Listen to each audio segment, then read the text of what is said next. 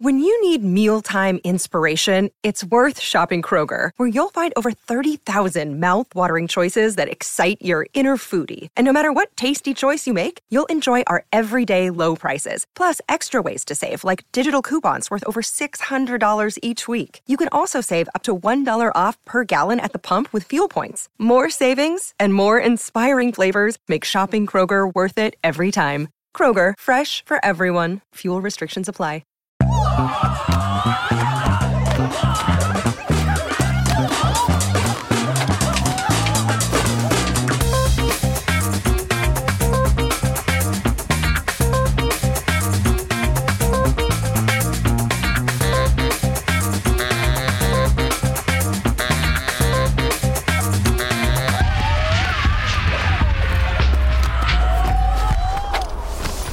I can't do it. I can't say ho, ho, ho.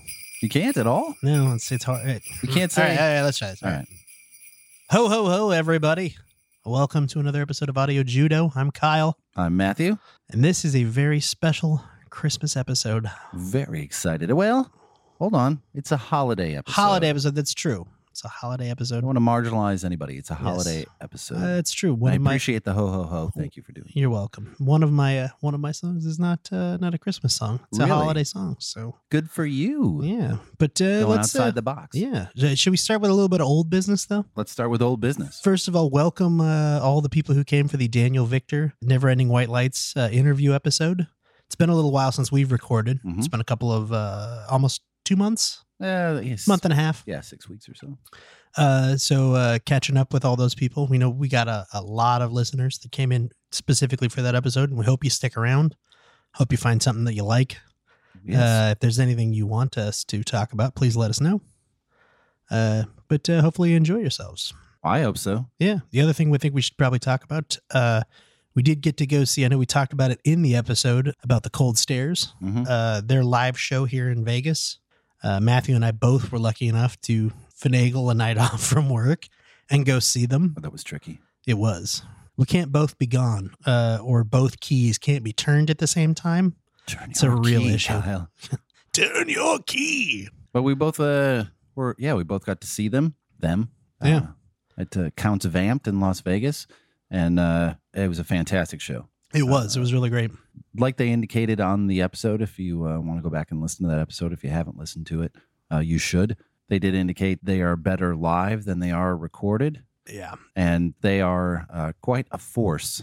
Just two guys live. They sound great on record. Definitely. But live, it is a slightly different sound, and it's fantastic. And it really is, like we said, there were 3 or 4 different reviewers that were like, how can this only be 2 people? And I was like, yeah, whatever. Quit with the ass kissing. But then we got there, and they came on stage, and I was like, wow, this really sounds like 3 people. Yep.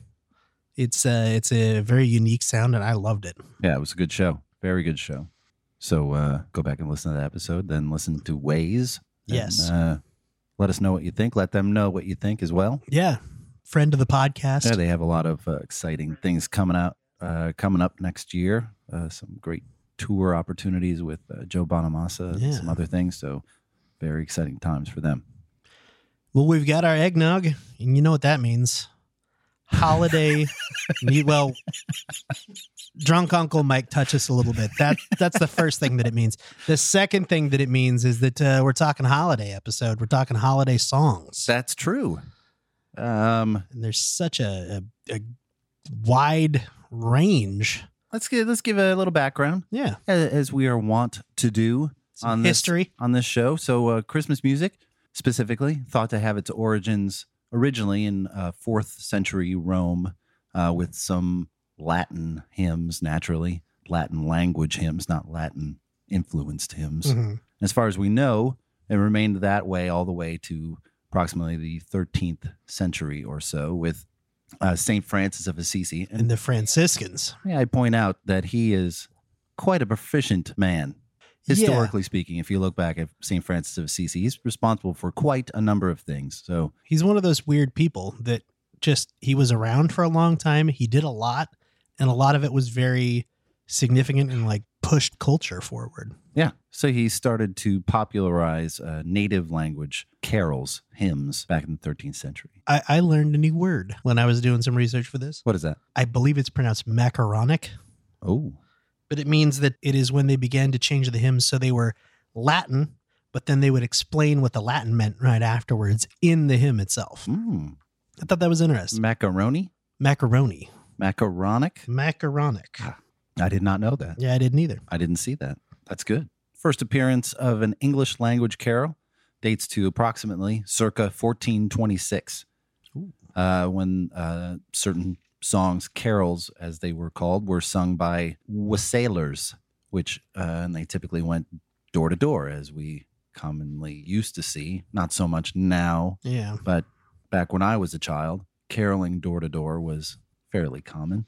In the 16th century, songs that we know, like God Rest You Merry Gentlemen and Oh Christmas Tree, at least have their frameworks and origins built. So not necessarily as we know them now, but they start to begin to take shape a little bit. There was also kind of a weird split in the 16th century where a lot of the Protestant religion basically started to, not necessarily Protestant religion, but the Protestants began to say that they were more interested in Easter. Easter was the holiday you should be celebrating because Christmas was basically idolizing Mary and her accomplishments instead of... It's a very Catholic thing. Exactly. Yes. And it was so prominent, in fact, that to this day in Scotland, apparently, I didn't know this either, New Year's is more venerated than Christmas is. So New Year's is a bigger deal in Scotland than Christmas is, which seems weird to me, but... That's weird, Scotch. But it also was a weird time where they began to kind of blend, like the song "The Holly and the Ivy," blended pagan naturism and Christian ideas. Weird. Yeah, who would have done anything like that? That's strange. Sorry, someone's got my throat.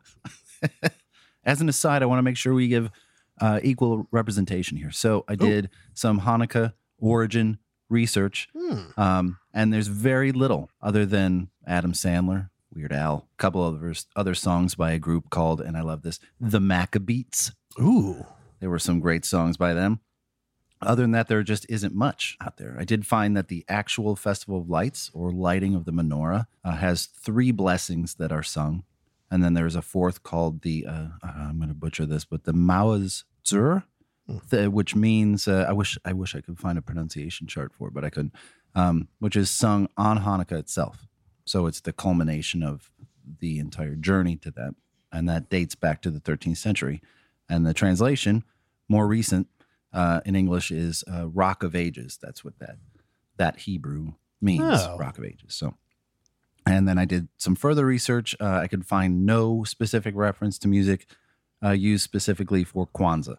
So if anyone knows anything out there, let us know, because it's a good education to have. I did learn a song in 6th grade in a choir class. Is it a Kwanzaa song? It is. It's called A Kwanzaa Celebration. Really? But I really don't remember any of it.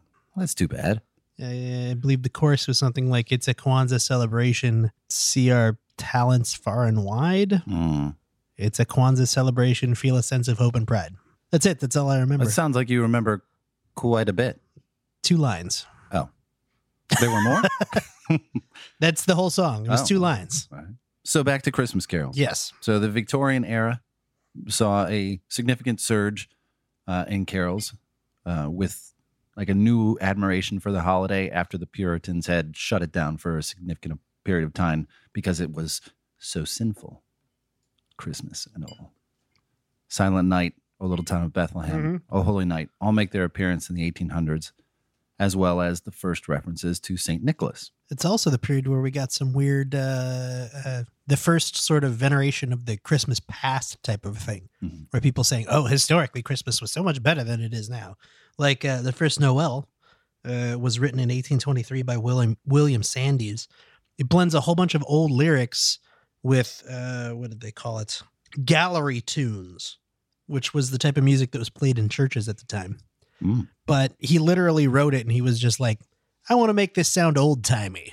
So he wrote a song that was like, here's some old words that people don't use anymore. And I used a harpsichord to record it. Right. Also Jingle Bells, 1857. Written as a Thanksgiving song. Really? Yeah. That doesn't make any sense, but okay. Yeah. It was to be performed at like a Thanksgiving pageant for children. Why did I not come across that in my research? That's unfortunate. I would have liked to read that. I will read it. It was very interesting. So I'll put the link in the show notes. Please and do. then you can find and it. then I'll find it. So right up until the Great Depression, most of the popular songs were derivative of the carols that had been sung for centuries, and most revolved around either Christ in some way, or the star, or wise men, or what have you. But it was, still was the reason for the season was still Christ. So during the Depression era, a lot of American songs more associated with Western things and customs about Christmas, such as Santa and Rudolph, started to rise and remove the Christian references. And then, of course, popular music took over and made $1 gajillion off of it. Crass commercialism. Of course. It's what Americans do best. I mean, perfect examples. Have Yourself a Merry Little Christmas was kind of one of the first that really pushed the commercialism side and not the religious side. White Christmas came out about the same time, Irving Berlin. Still to this day, it came out in 1942. The Bing Crosby version of the song is still the #1 best-selling single of all time. Of all time. More than 50 million copies as of late 2018. All time musically or all time Christmassy? I believe all time musically. Because I know the Candle in the Wind. Yes, it's really number close to 2 that. on there. It's like 49 million. Whoa. So very close. And that doesn't get re-released every year like White Christmas Right. does. So that's a lot of copies. It is. But that's also my mom's. That was my mom's favorite Christmas movie. Bing White Crosby. Christmas. Yeah, Fantastic movie. it really is. Go ahead.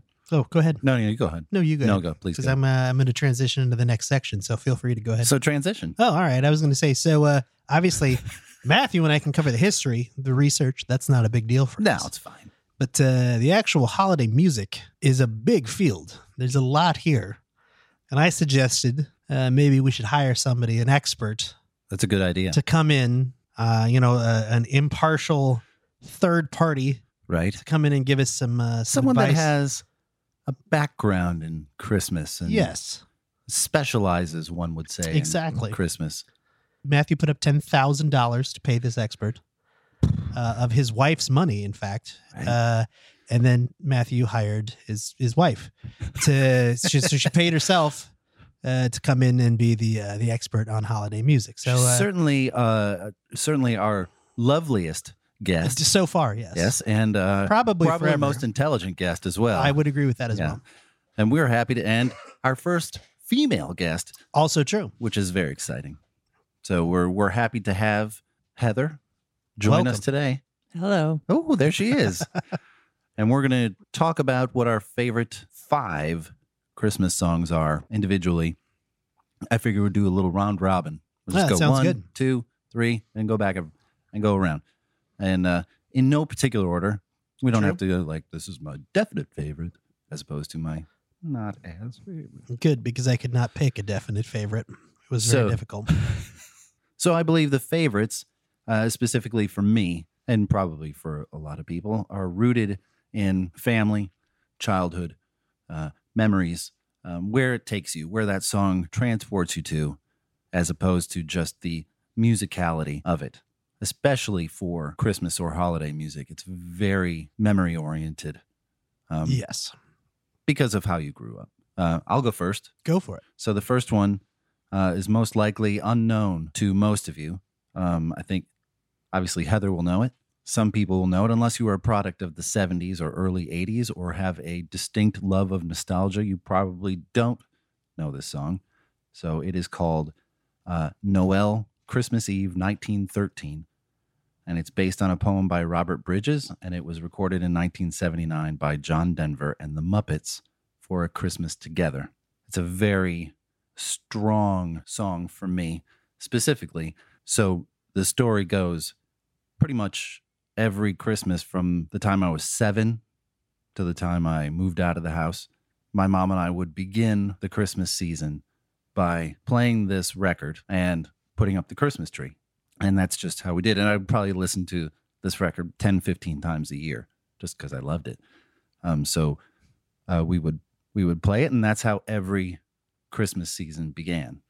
And now, many years later, when Heather starts putting up the Christmas trees in our house, this is the first thing that gets played, this record, front to back. And I usually have a good cry about it and move forward. It's very cathartic, very important song to me. It's the only song on the record that no Muppets sang with John Denver. So it's a completely solo song. So that's number one for me. Go ahead, Kyle. It's my number one. My first one was Happy Christmas, War is Over by John Lennon and Yoko Ono and the Plastic Ono Band with the Harlem Community Choir. That's on my not so good list. Oh, no. Well, that's all right. It's okay. That's good, though. That means that there's a difference of opinions. I like that because then we can actually discuss it instead of just being like, yeah, it's great. Whatever. Let's go on. Instead of just going, Kyle's an idiot. That's what I get at call work. it the naughty list, maybe. Ooh, that's a good idea. Oh, I like that. Yeah. The naughty list. I like that. So what? I think that part of it was just that it was such a. You can always tell people that have never worked a retail job because they're always like, I love Christmas music so much. It's so wonderful when they start playing it on the radio. If you've ever worked retail or worked in a restaurant, starting about October 20th, they start playing Christmas music. And by about the 50th time you've heard a song, you want to not do something nice to yourself. You want to blow your brains out. But anyways. Merry Christmas, everybody. This song didn't get a lot of heavy play, at least when I was working in retail. But it was something that was it was a very different Christmas song to me. It was very... Well, it's a protest song. Exactly. It's a protest song. And that was one of the things that I really liked about it, is that it was very not what you typically heard. Definitely not. And that's why it was the first one that popped into my head, was because I was like, okay, it's a song that's about Christmas. It's definitely considered a Christmas song, unlike something like, well, whatever. Anyways, it's definitely a Christmas song, and it definitely is not typical. And that's what I really liked about it. It's definitely Lennon-y. Yes, it's definitely Lennon. Yes. Something else I learned when I was doing some research for this. At the beginning, you know how there's everybody thinks that they say Happy Christmas, Yoko, and Happy Christmas, John. Mm-hmm. That's not what they say. What do they say? It's Happy Christmas, Kyoko, Happy Christmas, Julian. Oh, so he's They're talking two children from previous marriages. Mm-hmm. I had no idea because you have to listen to it really, really carefully to pick that out. Really loud. Yes, And just you got to turn it. You crank way up your Christmas music. Yeah. Just like Goes to 11. I actually like that song by John Lennon. Yes, there is that as well. It's been covered by a lot of people. There is a I'm caveat sure for we'll that. get back to that. I think we will. Heather, go on. Go for it. All right. So I have an interesting variety, but I will start with what Kyle has already covered as the most popular song ever of Christmas song is White Christmas by Bing Crosby. Oh, yeah. Because Burl Ives, Bing Crosby, those Frank Sinatra, the traditionalists of Christmas music from our childhood and our parents' childhood is really where my heart is, and it really kicks off the season for me. It's it's an excellent choice. Yeah. The crooners. The crooners. Right, the Sinatras, the Comos, the Nat King Cole. Tormes. Yeah. The Mel Tormes. All of the Mel Tormes. The several different Mel Tormes. That's cool, though. I love White Christmas. It's a great song. In all its And a great varieties, movie. or just is Bing Crosby the one? Yeah, that's a good question. There are good versions, Mm-hmm. but truly the Bing Crosby one has never been surpassed. It's the quintessential Christmas carol. It is. It is. I love that song. Well, that's a good start. We're off to a good start. Indeed. Number 2 for me was released and written in 1965 for a TV special called A Charlie Brown Christmas, written by Lee Mendelson and Vince Guaraldi. I don't think there is a song that does a better job capturing the feeling of the season than Christmas Time Is Here. Instantly recognizable. You could picture exactly what's happening in the cartoon. as soon as that song starts. You just know. Well, and you just got to start dancing like one of the Well, you little have to. characters. You're know? supposed It's to. like, You have to. Yeah, I'll have to pick a different Everybody's one. doing it. Yeah. There are 2 versions of that song. He recorded a nearly 7-minute long instrumental version, and then there's the more popular known vocal version that was recorded with a choir from San Rafael just outside San Francisco, where Guaraldi recorded all of his stuff. It's been covered by everybody from Mel Torme to Steve Vai, which is a weird version of it, but really interesting, to Leanne Rimes, to a country version. Everybody's done it, but it's that perfect song that takes you to a very specific moment. I just love that song. It's unconventional, but still good. That song is also on my list. Ooh. On the nice list. It's a double up. I kind of love it when that happens, though, since we don't talk about. I don't know if you two talked about this list. No. But when we don't talk about it beforehand and then we pick the same thing, it's fantastic because it's like, oh, yeah, we either did something very right or horribly wrong. Horribly wrong. Usually right. And I think Europe, Kyle. Oh, yeah. I thought you were going to say something about Europe, the band. Yeah. No. You are up. Okay, I am up. Yes, you. The next one on my list is Little Drummer Boy / Peace on Earth by David Bowie and Bing Crosby. It is such a great, it's a weird coming together of 2 generations of music, because you've got Bing Crosby, the old crooner. And at this point, this was, I think, one of the very last things that he recorded before he passed away. Mm-hmm. And you've got David Bowie kind of representing, that whole, he was just coming out of his glam rock phase. He was coked to the bejesus when he recorded this. Absolutely. But it was such a good, and it sounds fantastic. And they wrote that. They literally were like, we're going to have you do a duet with Bing Crosby of Little Drummer Boy. And David Bowie was like, yeah, I don't like that song. You got to give me something else to do. So they wrote the Peace on Earth portion of the song in like a day. Mm-hmm. They were just like, all right, here's this. And then they rehearsed for like an hour and filmed it. And it's this completely amazing classic piece of TV and then music that just kind of came together for a Bing Crosby Christmas special. Well, basically, because Bing Crosby is looking at David Bowie like, what the hell? Throughout the whole thing, like, oh boy. I love the premise too, that you're supposed to believe in the Christmas special that Bing Crosby is somebody's American cousin visiting England, and David Bowie is this guy's neighbor, and he comes over to use the piano. Doesn't this all make sense to you? It makes perfect sense to me. Let's have some social commentary and then sing a song. It makes perfect sense. Here comes Vincent Price. Right? I do that to my neighbors all the time. They just show up and, can I borrow your piano for about 4 hours? I really hope you do that. Peace on. I don't. I dress fully as David Bowie when I do it too. It's really weird. The whole glam rock thing with like the sequins and Ziggy Stardust makeup everything. and the thing. I like Ziggy that. played. My neighbors are just like, shut the up. Bowie to Bowie. Am I coming in clear, man? But it really is. I think that I really was trying to think where the first time I heard this was, and I could not remember, but it has been it's one of the very few Christmas songs that I actually enjoy listening to. And the first time I hear it every year, I'm always like, oh, like one tear squeaks down my cheek. And I'm like, no, stop, suck it back in. You have tears in there? Yeah. I thought your soul was black as coal. It is. But David Bowie and Bing Crosby get squeeze one out of me every year. God damn it. Squeeze it back in. Shut the tear ducts down. Just put it back in, Kyle. Toxic masculinity. Go on, Heather. Please, just give him a minute. You're going to have to give him a minute. I got to go clean out my tear ducts. All right. So I agree with that one. I just heard it on the radio the other day, and it is such a weird smash. Yeah. It's not even a mash. It's like this weird, like, merging of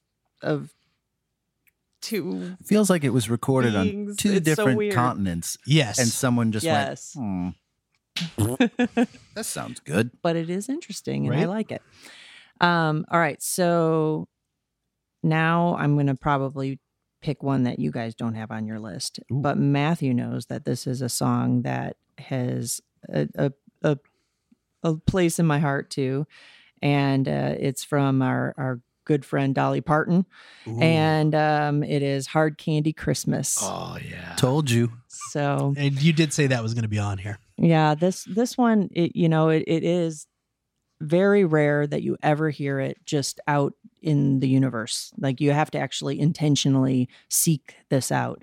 And I have the Christmas album, and I have to put it in and just belt to the highest octaves that I can reach and try to match up with Dolly on all of these verses. And it just takes me back to my childhood and good times with my sister. And those are rare. I know they are, but good times in the basement of our house on Mound, and us just roller skating around and just belting out this song and just making up verses along the way. We would just come up with all of the different things that maybe we should do, because it's maybe I'll get a job, maybe I'll all these different maybes, and we would just come up with every maybe I'll whatever we could think of. So I did not know that story. That's cute. Yeah. I like that. I knew nothing about that. In fact, I hadn't heard this song until maybe like 3 years ago. And she's putting up a Christmas tree, and she's like, I really want to hear Hard Candy Christmas. And I'm like, I don't know what you're talking about. Dolly Parton. Yeah, there wasn't a lot of Dolly in our house. Wasn't where we went. So I'm very familiar with Dolly Parton's canon, but I don't think that had nothing to do with my family. That came later in life. Really, Dolly Parton?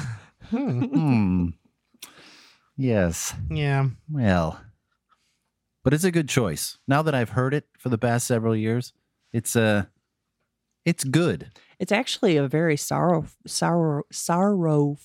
That's song. Okay. We can't say it either. Sorrowful. Filled song. with sorrow. Because it's like everything sucks, and I just want to do things that are going to make it better. And so I'm going to try all these different things. That's basically what the song is about. Oh, that's positive. Yeah. Well, ends positively anyway. It's not like and what better time to do it than the Christmas season? So many of Dolly Parton's songs end sad. So that's good. It's good that it's a positive ending. Germany. Yeah, right. Oh God, now I'm sad. Don't be sad. Let's keep this going. Oh, keep going. Number 3. Positive Christmas. Number 3 for me is God Rest You Merry Gentlemen. As mentioned, dates back from the 16th century. Earliest known printed version is from about 1760. It's referenced in Charles Dickens' A Christmas Carol. It's Dickens with 2 Ks, the well-known Dutch author, from 1843. It is also known as Tidings of Comfort and Joy, the alternate title. There are 5 stanzas or couplets, which I did not know. Ooh. I was only familiar with 2 or 3. So that's cool.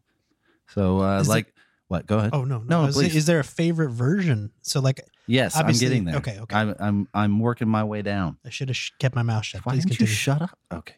I can't. Like so many of the Christmas songs, it's been covered by countless artists. My personal favorite is the version by Bare Naked Ladies and Sarah McLachlan from the Bare Naked Ladies holiday album, Bare Naked for the Holidays. That record was released in 2004. Right, we should all be. But this song had been recorded in 1996 for an earlier compilation. But I just love how it's not as serious of a version as all the other ones. It's a reminder that this is a fun holiday. Whatever side of the holiday spectrum you happen to be on, it's a joyful time. If you're a Christian person, well, your Savior was just born. You should be celebrating. Right. And if you're not, you get gifts. So either way, you should be celebrating. So the fact that it's a joyous version of the song, almost a silly version of the song until Sarah's part, which is typically like, oh my God, they're going to kill those pets, aren't they? In the arms of the angels. Right, and everybody's then sad. That Shih Tzu turns around with the one eye and you're like, no, what happened to his eye? So that part would be sad, but the rest of the song is happy. So that's number 3 from me. That's nice. Thank you. So the remaining 3 on my my list here, very non-traditional, and I'm not gonna lie, I picked these specifically because I want people making Christmas playlists to come to listen to new things. That's what this podcast is about. It's listening to finding new good music, and these 3, I will go so far as to say that I don't think anybody has ever heard of these. Some people have, obviously, because they exist. But I'm going to guess probably nobody here at the table has heard of these. The first one is... smell a challenge. Is the Elvis classic. Sorry, excuse me. The Elvis classic, Brown Christmas. Are you guys familiar with Elvis? No. That is Elvez, Elvis. He's commonly referred to as the Mexican Elvis, or sometimes the Thin Brown Duke. Ooh, does he do a David Bowie impersonation? He does. What's strange is he doesn't do impersonations, but he does dress up as Elvis and sing songs in the style of Elvis that are all very like Southern California and Latinx inspired. Hey, well, Thin Brown Duke is a reference to David Bowie's Thin White Duke. He also dresses up as Bowie. Okay. A Mexican version of Bowie. Oh, boy. And sings songs inspired by that, as well as 5 or 6 other artists. Fascinating guy. His real name is Robert Lopez. He was a punk rocker in the 70s and early 80s. So have you ever heard of the band The Zeros from the LA punk scene? Yes. He was in The Zeros. And the other band that he's known for is Catholic Discipline, another punk band. Yeah. But the song Brown Christmas is it's like a Mexican version of White Christmas. It's great. It's funny, and it's also a very, very good song. It's from which album is it on? Merry Xmas is the name of the album from 1994. There's an awesome version of kind of a punk cover of Feliz Navidad on that album that's also good that I almost picked. But Brown Christmas is a better song, I think, in my opinion.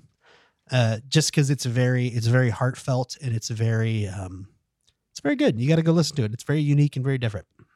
Well, now I have to go listen to it. Yeah, you do. All right. Go ahead, Heath. All right. Let's see. I will circle back to what I have listed a second, but I'm going to go on to It's Beginning to Look a Lot Like Christmas, Michael Bublé's version of the song.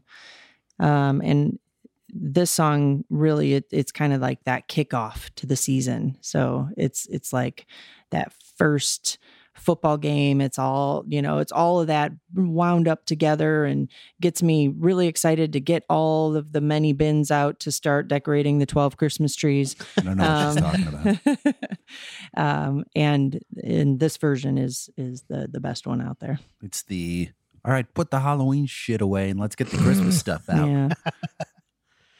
Which is good. Have you ever considered doing a 12 Days of Christmas themed 12 different trees? The first, because it would be easy. The first one is literally just an empty Christmas tree with a partridge in it. That's easy to decorate. There's a partridge in that pear tree. It could be a fake partridge. It doesn't have to be a real one. I have so much OCD though. Like, I don't know. I feel like I would stare at that tree forever, trying to figure out how to make it look right, and Where does the partridge go? Not there, not there. Do you have to buy a pear tree then? Oh, that's a good question. You could put pears on the tree as well. Then it becomes a pear tree. Or I could do that then. Two trees right next to each other that look identical and just call it a partridge in a paired tree? Yes, I like it. No, you didn't even listen to me. I know. You were looking at I was listening. I was responding to Randy by going, yeah. Yes. Yes, he does have a show by Elvis T.I. does have a show by T.I. on the strip.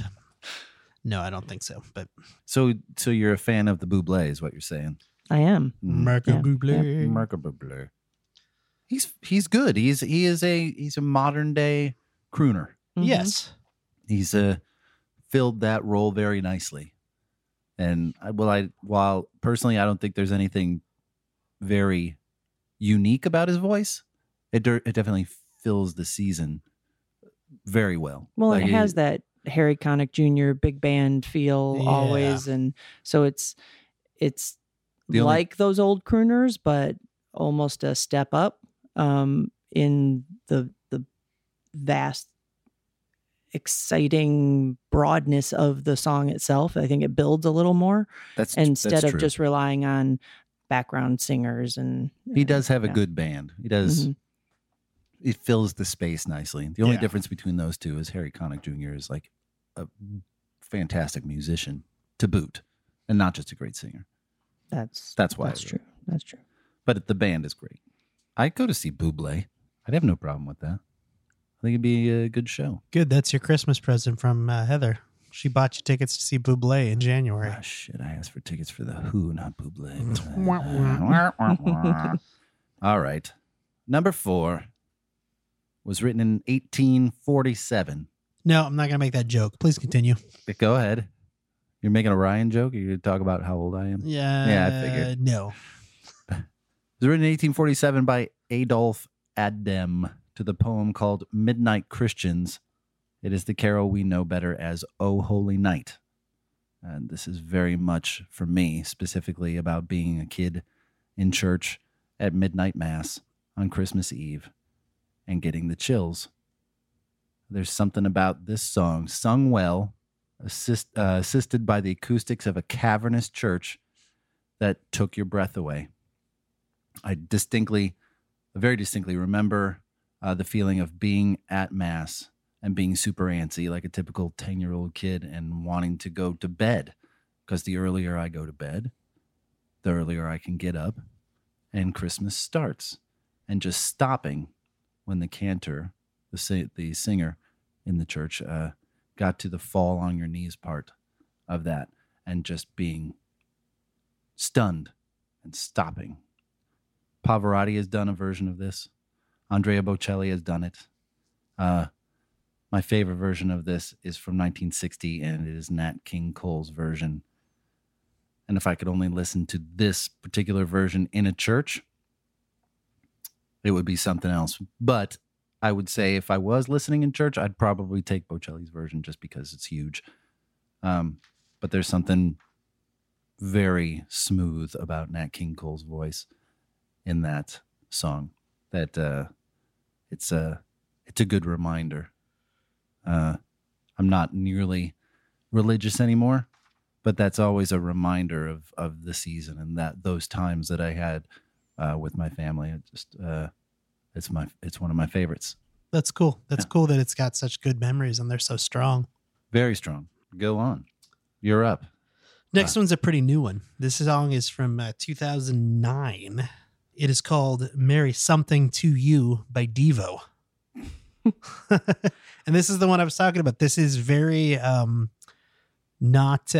is not a holiday affiliated it's a holiday song that's not holiday affiliated at all. Because they're literally singing Merry Something to You. So if you celebrate Hanukkah, it's Merry Hanukkah. If you celebrate Christmas, it's Merry Christmas. If you celebrate Kwanzaa, it's Merry Kwanzaa. It's how politically correct of them, right? I like that though. It's a fun song too. It's very short. You can tell that it's Devo. It's very electronic, choppy. It's very choppy. I think it's not even a minute 20, but it's a great little like speedy Christmas song. And I had never heard it until maybe a year ago. And I remember hearing it and thinking like, you know who this reminds me of is Devo.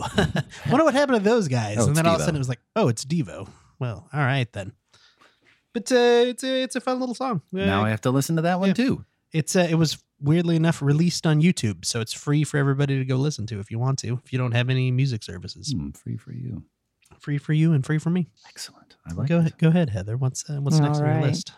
So this is my last one because Matthew and I had the matchy. Oh yeah. But so this one I would actually rank as my all-time favorite of all. Oh boy. And that is the Christmas song by Nat King Cole. Oh yeah. So to piggyback off of Matthew's last, Nat King Cole, just the richness and the delivery and the story is the story within the song is you can just picture and almost feel everything, every sensation that he's talking about in the song, or anybody who sings the song. That's Chestnuts his version, roasting on an open fire, right? It is. Okay. It is.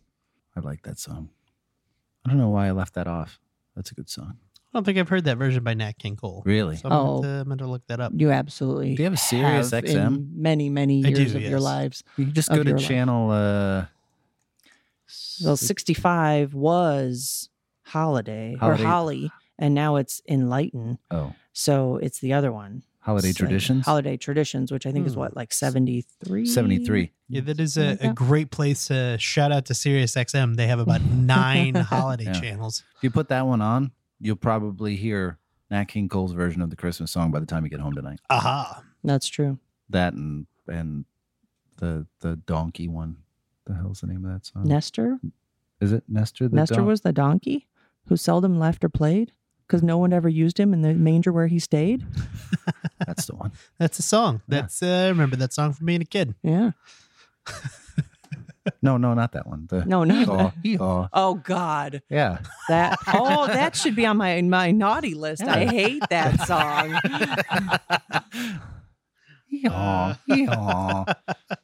You do hate it. I'm surprised it isn't there because that's why I brought it up, because I knew like, it's just because I don't ever listen to more than the first probably 10 seconds of it because I just can't stand it. So I, just like quickly dump it out of my brain. And next channel. That's smart. All right. Number 5. It was written in 1982 as a non-traditional song by George Winston called Thanksgiving on his piano solo record December, one of the all-time best-selling holiday records. It's a beautiful piece of music. And this, again, has a lot of memory attached to it. Heather and I had just got married, moved to Denver, been there for maybe a month or 2 months or so. We were living in an apartment just outside of Denver, and it was snowing out. And I said, I'm going to go for a walk. And it was nighttime, as our apartment was on a golf course. So I went for a walk, had a Walkman with a cassette tape in it, and started walking on the golf course in the blue evening light with snow falling. I remember listening to this song. It's such just an indelible memory of wondering, where's our life going to go? This will be our first married Christmas together. All these future plans and things to see in front of you, and just remember just walking for that 37 minutes. That's how long that record is. And this is the first song on there, and just being it just kind of opened my eyes a little bit. So that would be my favorite. I listen to it every year. I usually listen to it in September, just getting ready for the season, just as a reminder. And it's one of my favorites. So would that Matthew have predicted that sometime in the future you would be a very famous podcaster with literally tens of listeners? I thought about that every day. It's like, where will I talk all the time? Yeah, I could do it on a headset. Yeah, that's been done. If only there was some type of a medium to distribute this worldwide. I really want to get together in my garage and drink beers with people I know and talk about music and shit. And nog. The nog's very important. So what's your 5th? I'm sure it's equally obscure. It is a pretty obscure song, but it does have a pretty good history for me. So my grandpa used to listen to a lot of organ music. Music from Oregon? Music played on the organ. Oh, the electronic organ. Music. Okay. Which apparently was very popular in the 50s and 60s. But I remember when I was very young, he had an album by a guy named, I always screw up his middle name for some reason, but it's Juan Garcia Esquivel. Very famous musician. Yeah. Opened for a lot of the Rat Pack here in Vegas in the 60s and 70s. He did the kind of big band orchestra music for a while. He did a lot of organ music. He did a lot of instrumental type of music.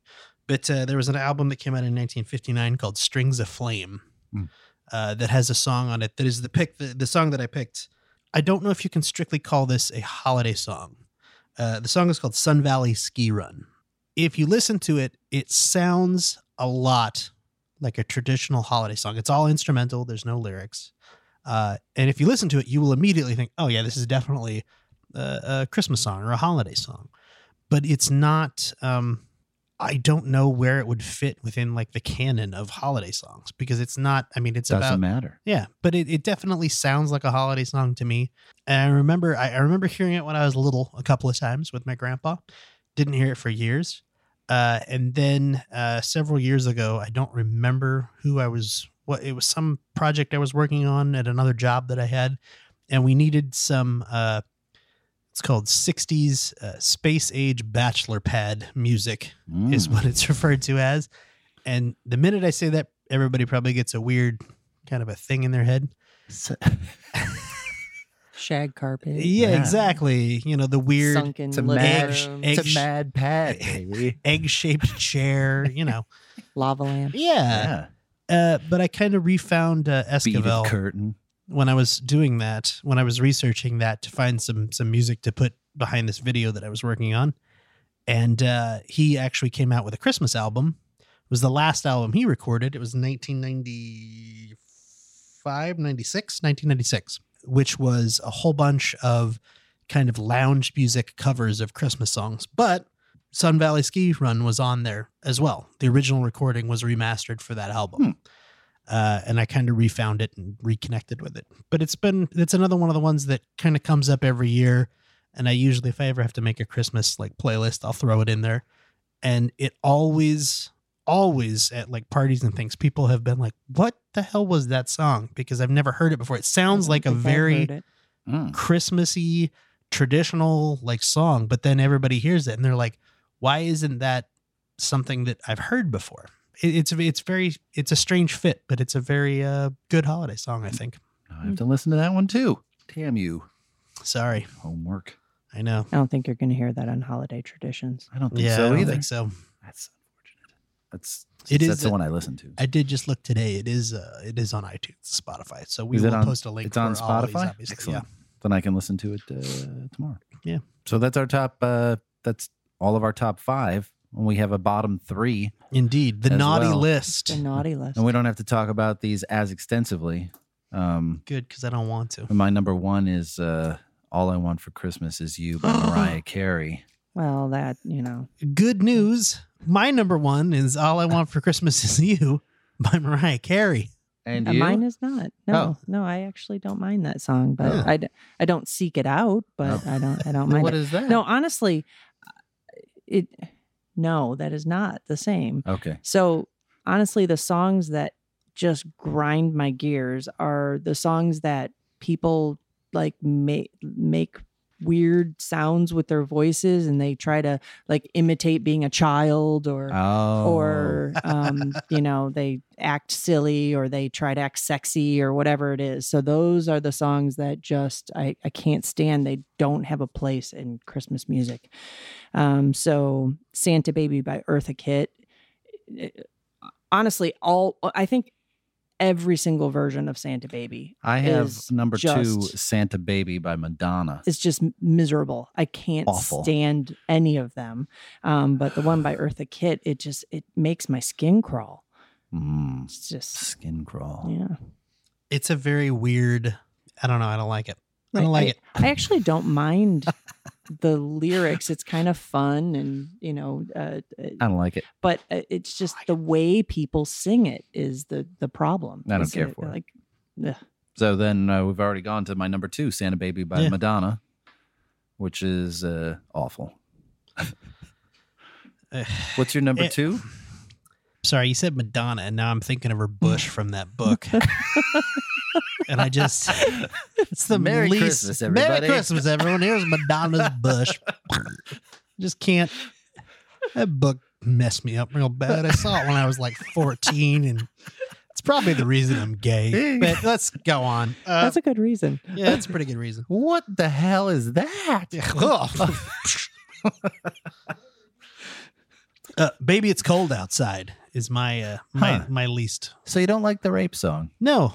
You know, In fact, I didn't really care for it before the whole modern controversy of it coming up. And I do think that it's definitely it's a song of its time. I mean, it's one of those stupid things where if you actually, people have gone back and been like, no, the reason why it plays out this way is because this meant this. Exactly. This meant at the time, they couldn't do this because then the neighbors would talk and this was no, this, it was a rapey song. It was, but I agree. I think that it was just a rapey song. I slipped something in your drink. There's a room for you in your drink, but baby, it's a what? There is, if you do have to listen to the song though, the Red Skelton and Betty Garrett, I think is her name. Oh, you were talking about this Betty earlier. Garrett version of it, because it was one of the first ones that flipped the roles around. So she's really trying to get Red Skelton to stay at her house. Oh, she's doing the sleep with her basically. And it's watch the video. It's very funny. It's from one of his TV shows. But if you have to hear a version of it, that one's pretty good. What you got there? Yeah, no, I was listening earlier to the holiday music, of course, and the version with John Legend and Kelly Clarkson. It's kind of a modified version, and it's like way less rapey than the other versions. I actually kind of like it. I like the adjustments that they made to it because I've always loved the play off of each other during the song and the comments back and forth. The banter is really good, but yeah, too rapey. So this version is definitely I have to check it out. I haven't heard it. Milder. And then number 3 for me, which I love the song. Me. Oh no, I thought you said. Oh, go on. That wasn't. I was Go then. Go. So the second annoying song is "All I Want for Christmas Is My Two Front Teeth." So not "All I Want for Christmas Is You." That's "All I Want for Christmas Is My Two Front Teeth." Stupid whistle. And again, everybody that sings it feels like they need to act like they're a 3 to 7-year-old child who is missing their front teeth, and it's. I did forget that you hate that one. I'm curious to know, how do you feel about 3 to 7-year-old children singing that song? I actually would be fine if a child were singing it, but most of the time it's a good quantifier. Yeah. I was just curious because I was like, maybe if a kid's singing it, that's a little different. But I agree with you. If it's an adult, that's weird. All right, number 3, which I love the song, but I hate this version. Happy Christmas, the war is over. But it's not the John Lennon version. It is the Maroon 5 version, which he tries to stick in his typical falsetto, warbly bullshit. It's just like, ugh, come on. Just leave it alone. But I don't care for it. And I have an honorable mention as well, and that's A Wonderful Christmas Time by Paul McCartney, because it's like he just got gifted a Casio and wrote that fucking song. It's so bad. Look at echoes. I wrote this song in 5 minutes. You opened the keyboard 9 minutes ago. I already wrote it. Sold 1 million copies. What? You just wrote it. I'm a Beatle. Yes, we know. No, but I'm a Beatle. I get it. It's fine. It's fine. Anyway, go on. Christmas Shoes by New Song. God, that song is so depressing. Yeah. I'm surprised you have not heard this song. I you probably have. It might be like it was very big. Maybe just never knew Utah. it was called Christmas Shoes. Yeah, it was very big in Utah. It was one of those because it has a good Christian message about helping people. And that's why I don't know it. It's about this guy. This guy is waiting in line, and there's a kid in front of him trying to buy shoes. And the kid starts telling this story about how his mom is dying from cancer, and he wants to buy her these Christmas shoes so she looks good when she gets in front of Jesus in heaven. I have heard that song. I think I cry when I hear that song. It's the most depressing song. I just cry every time. Every time it comes on the radio, I'm always like, what the hell is this? And then she had the shoes, and I'm like, no, not the shoes. Why? I'm driving along, and I'm crying, and I'm like, no, I should have changed it. Damn it. Suck that tear back in. Go back inside. It's like earlier. There's a few things that make me cry sometimes. Apparently, new shoes. New shoes. Christmas shoes. Ugh. What do you got there, Head? War is over, but I actually do not like the John Lennon Yoko Ono version. It's okay. And really, I just don't like any version of the song. I get it, and I understand the time, and I understand the intention behind it. It's just the way it's delivered, and it sounds like everybody's whining in it. Oh, he's a pretty good whiner. And anything that has Yoko Ono in it is just like garbage. So I can't stand that song. She did that one song where she's just screaming for 7 minutes. That's it. It's a great song. Yeah. It's a great song. Blame it on Yoki. Yeah. Right? It's Bare Naked Ladies. Thank you. So that's our lists. It's the good list and the naughty good list. list and the naughty list. And thank you, Heather, for participating. Indeed. It was fun. Your Truly fee was good well insight. earned. Yes. That you paid yourself technically through some kind of banking I'm channels. going to go buy something now. You should. And if we have, obviously out there, everybody has favorites and non-favorites. Please share them with us so we can share them with other people. You can email us. Right? info@audiojudo.com. Before we get there, I may have a soapbox. Oh, uh-oh. I may have some wrap-up time. Here we go. I might have some wrap-up time here. Winter wrap-up. Just stay with me. So on our show, Audio Judo, that is, we spend a lot of time talking about authenticity, right? We've had a few artists on here with us who we praised, rightfully so, for being authentic. One of the key definitions of that word, the one that I particularly hinge on, is this one. It's authentic means true to one's own personality, spirit, or character. So, these people didn't kowtow to the labels and they did their own thing, and we respect that. So now this show, our show, in my opinion, it's my opinion. It's your opinion. It's not wrong. It's not right. It's just my opinion. Take it or leave it. In the news recently, there's a story about a current recording artist, Billie Eilish. She was on Jimmy Kimmel. I know where you're going with this. She was on Jimmy Kimmel, and she's been ridiculed to some degree by not knowing who Van Halen is. Jimmy Kimmel asked her if she listens to Van Halen. She said, "Who?" And there was a big uproar about it. And I'm firmly on the side of who gives a shit where she's at, right? So I was watching another show called Inked, about a couple of dueling tattoo artists. So the premise is they challenge each other to out-tattoo one another. And there was 2 tattoo artists, and one was really green, but an excellent artist, and another guy challenged him to tattoo. And in a style that the other guy was completely unfamiliar with.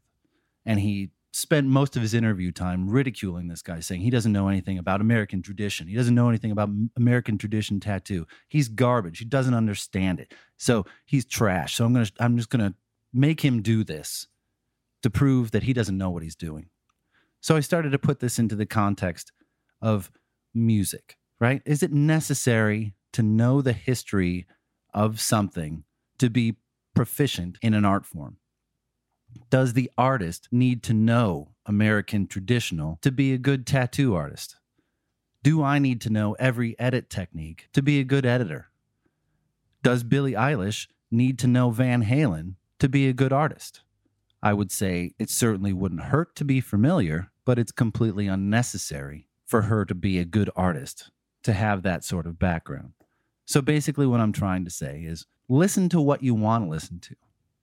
We're never going to tell you what you shouldn't listen to, but we'll tell you what we think you should be listening to. Be authentic, be true to yourself, and just incorporate a little bit of audio judo into whatever you do. That's all I say. Suck it back in. Don't cry. Don't do it. All right, suck it back in. I'm fine. It was beautiful. Oh, thank you. That's my feeling.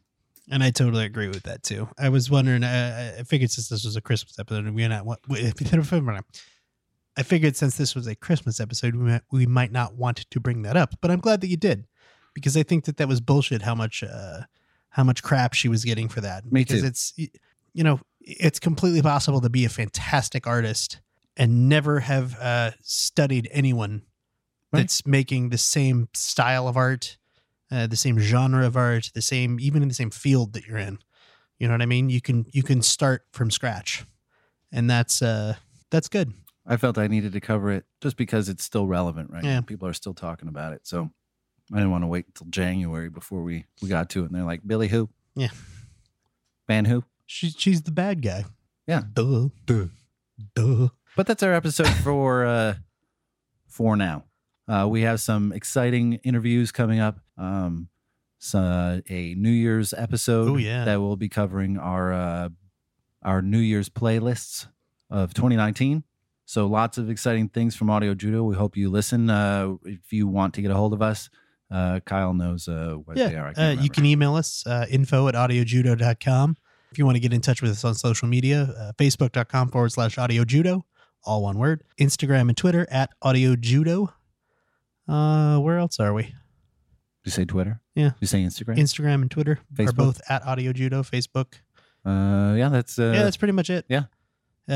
You can don't call me. No, yeah, we don't have a number. Yeah, don't do that. We should send us set that up, some suggestions for future episodes. We have plenty of ideas, but we want to hear what you want to hear about. We want to know what you want to hear about, so we can talk about that and incorporate it into what we do. Yeah, I'm really hoping not to date this. The most recent episode that came out before we started recording this episode was the day hair metal died episode. Mm-hmm. And the homework for that one was to listen to any hair metal album and then get in touch with us. So I'm hoping a lot of you out there listening did that. So in the next episode, we can give you some shout outs. We can talk about what you guys want to hear. So you can tell Kyle and I that Warrant rules. Yeah. And I'm Winner wrong. for life. Right. And Skid Row is awesome, which they're not bad, but still. So everybody, since we will not talk to you until after Christmas or Hanukkah or Kwanzaa, please enjoy the holiday season. Be safe. Enjoy your families and listen to music. Put some carols on. Put some songs on and really get festive. Yes, merry something to all. Oh, that's good. And to all, have a good thing. And we'll talk to you soon.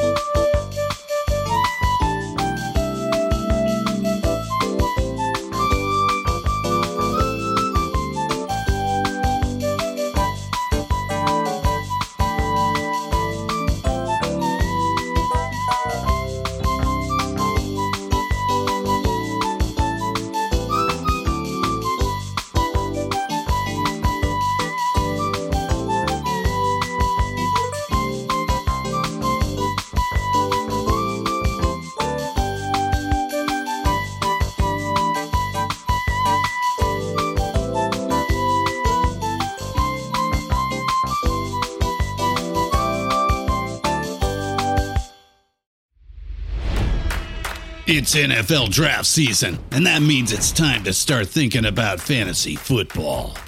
FantasyPoints.com features industry-leading experts and prognosticators using proprietary hand-charted data to help you score more fantasy points. FantasyPoints.com is the place to go for whatever kind of fantasy football you play. Whether you play fantasy football, daily fantasy sports, or do a little bit of everything, Fantasy Points has the meticulously researched content to guide you to victory.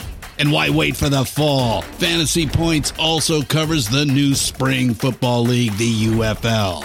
Join the guru, John Hansen, Scott Barrett, Joe Dolan, and other massive names in the fantasy football universe with an exclusive offer. Use code Pantheon for 15% off any Fantasy Points package, including the all-in package, with access to every article, tool, and data nugget that Fantasy Points has to offer. That's FantasyPoints.com and code Pantheon for 15% off at Fantasy Points. FantasyPoints.com, code Pantheon. Score more fantasy points.